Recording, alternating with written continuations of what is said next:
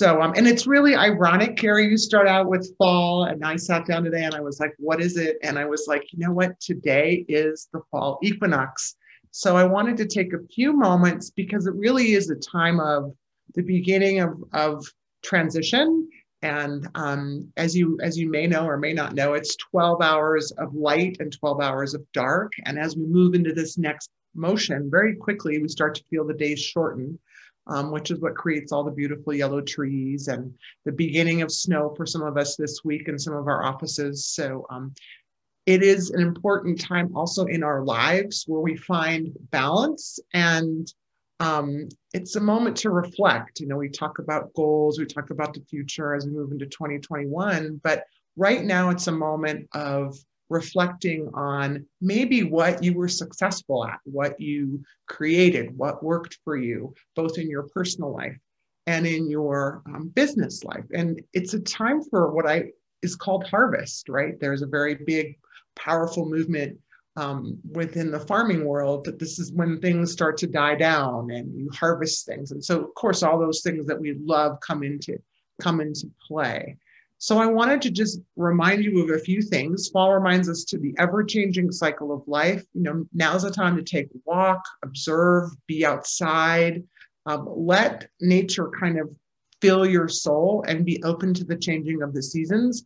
For us, the changing of the seasons does exist. I did a lot of reading in other parts of the world. The seasons don't change. And so the reminders are not as drastic and you don't get to envelop yourself in it. It's a time to inspire and sum up your results. It can help set your priorities. It can let you reflect on the things that are happening in your life that are good, that you want to take forward with you as you move into the new period. It's a great time to journal on the word reflection. What would that look like, and how would you manage that if you sat down with yourself and said, okay, I need to stop my pace for a moment and realize that I did accomplish things that are really great.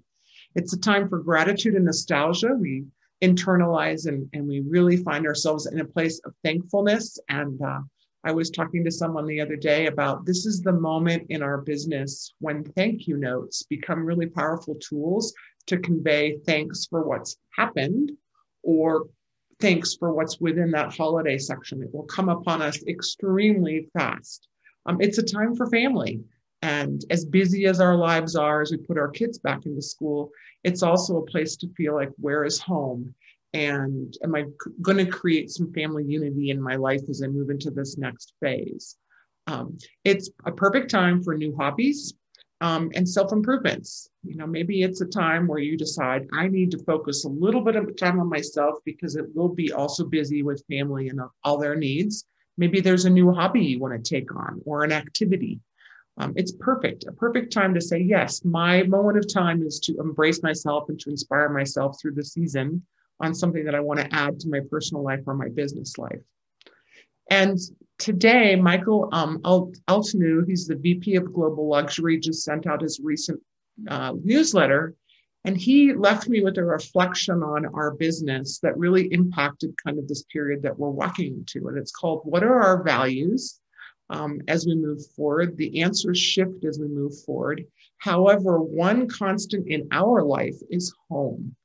And he asked us to understand our personal vision of home. So what for you is your vision of home? Of course, that would translate to your clients likewise, as they seek home as a place for solitude, grace, closure, family, and experiences. So I'm hoping that tonight when you go home, if you want to journal something, I would ask you to journal, what is your vision of home?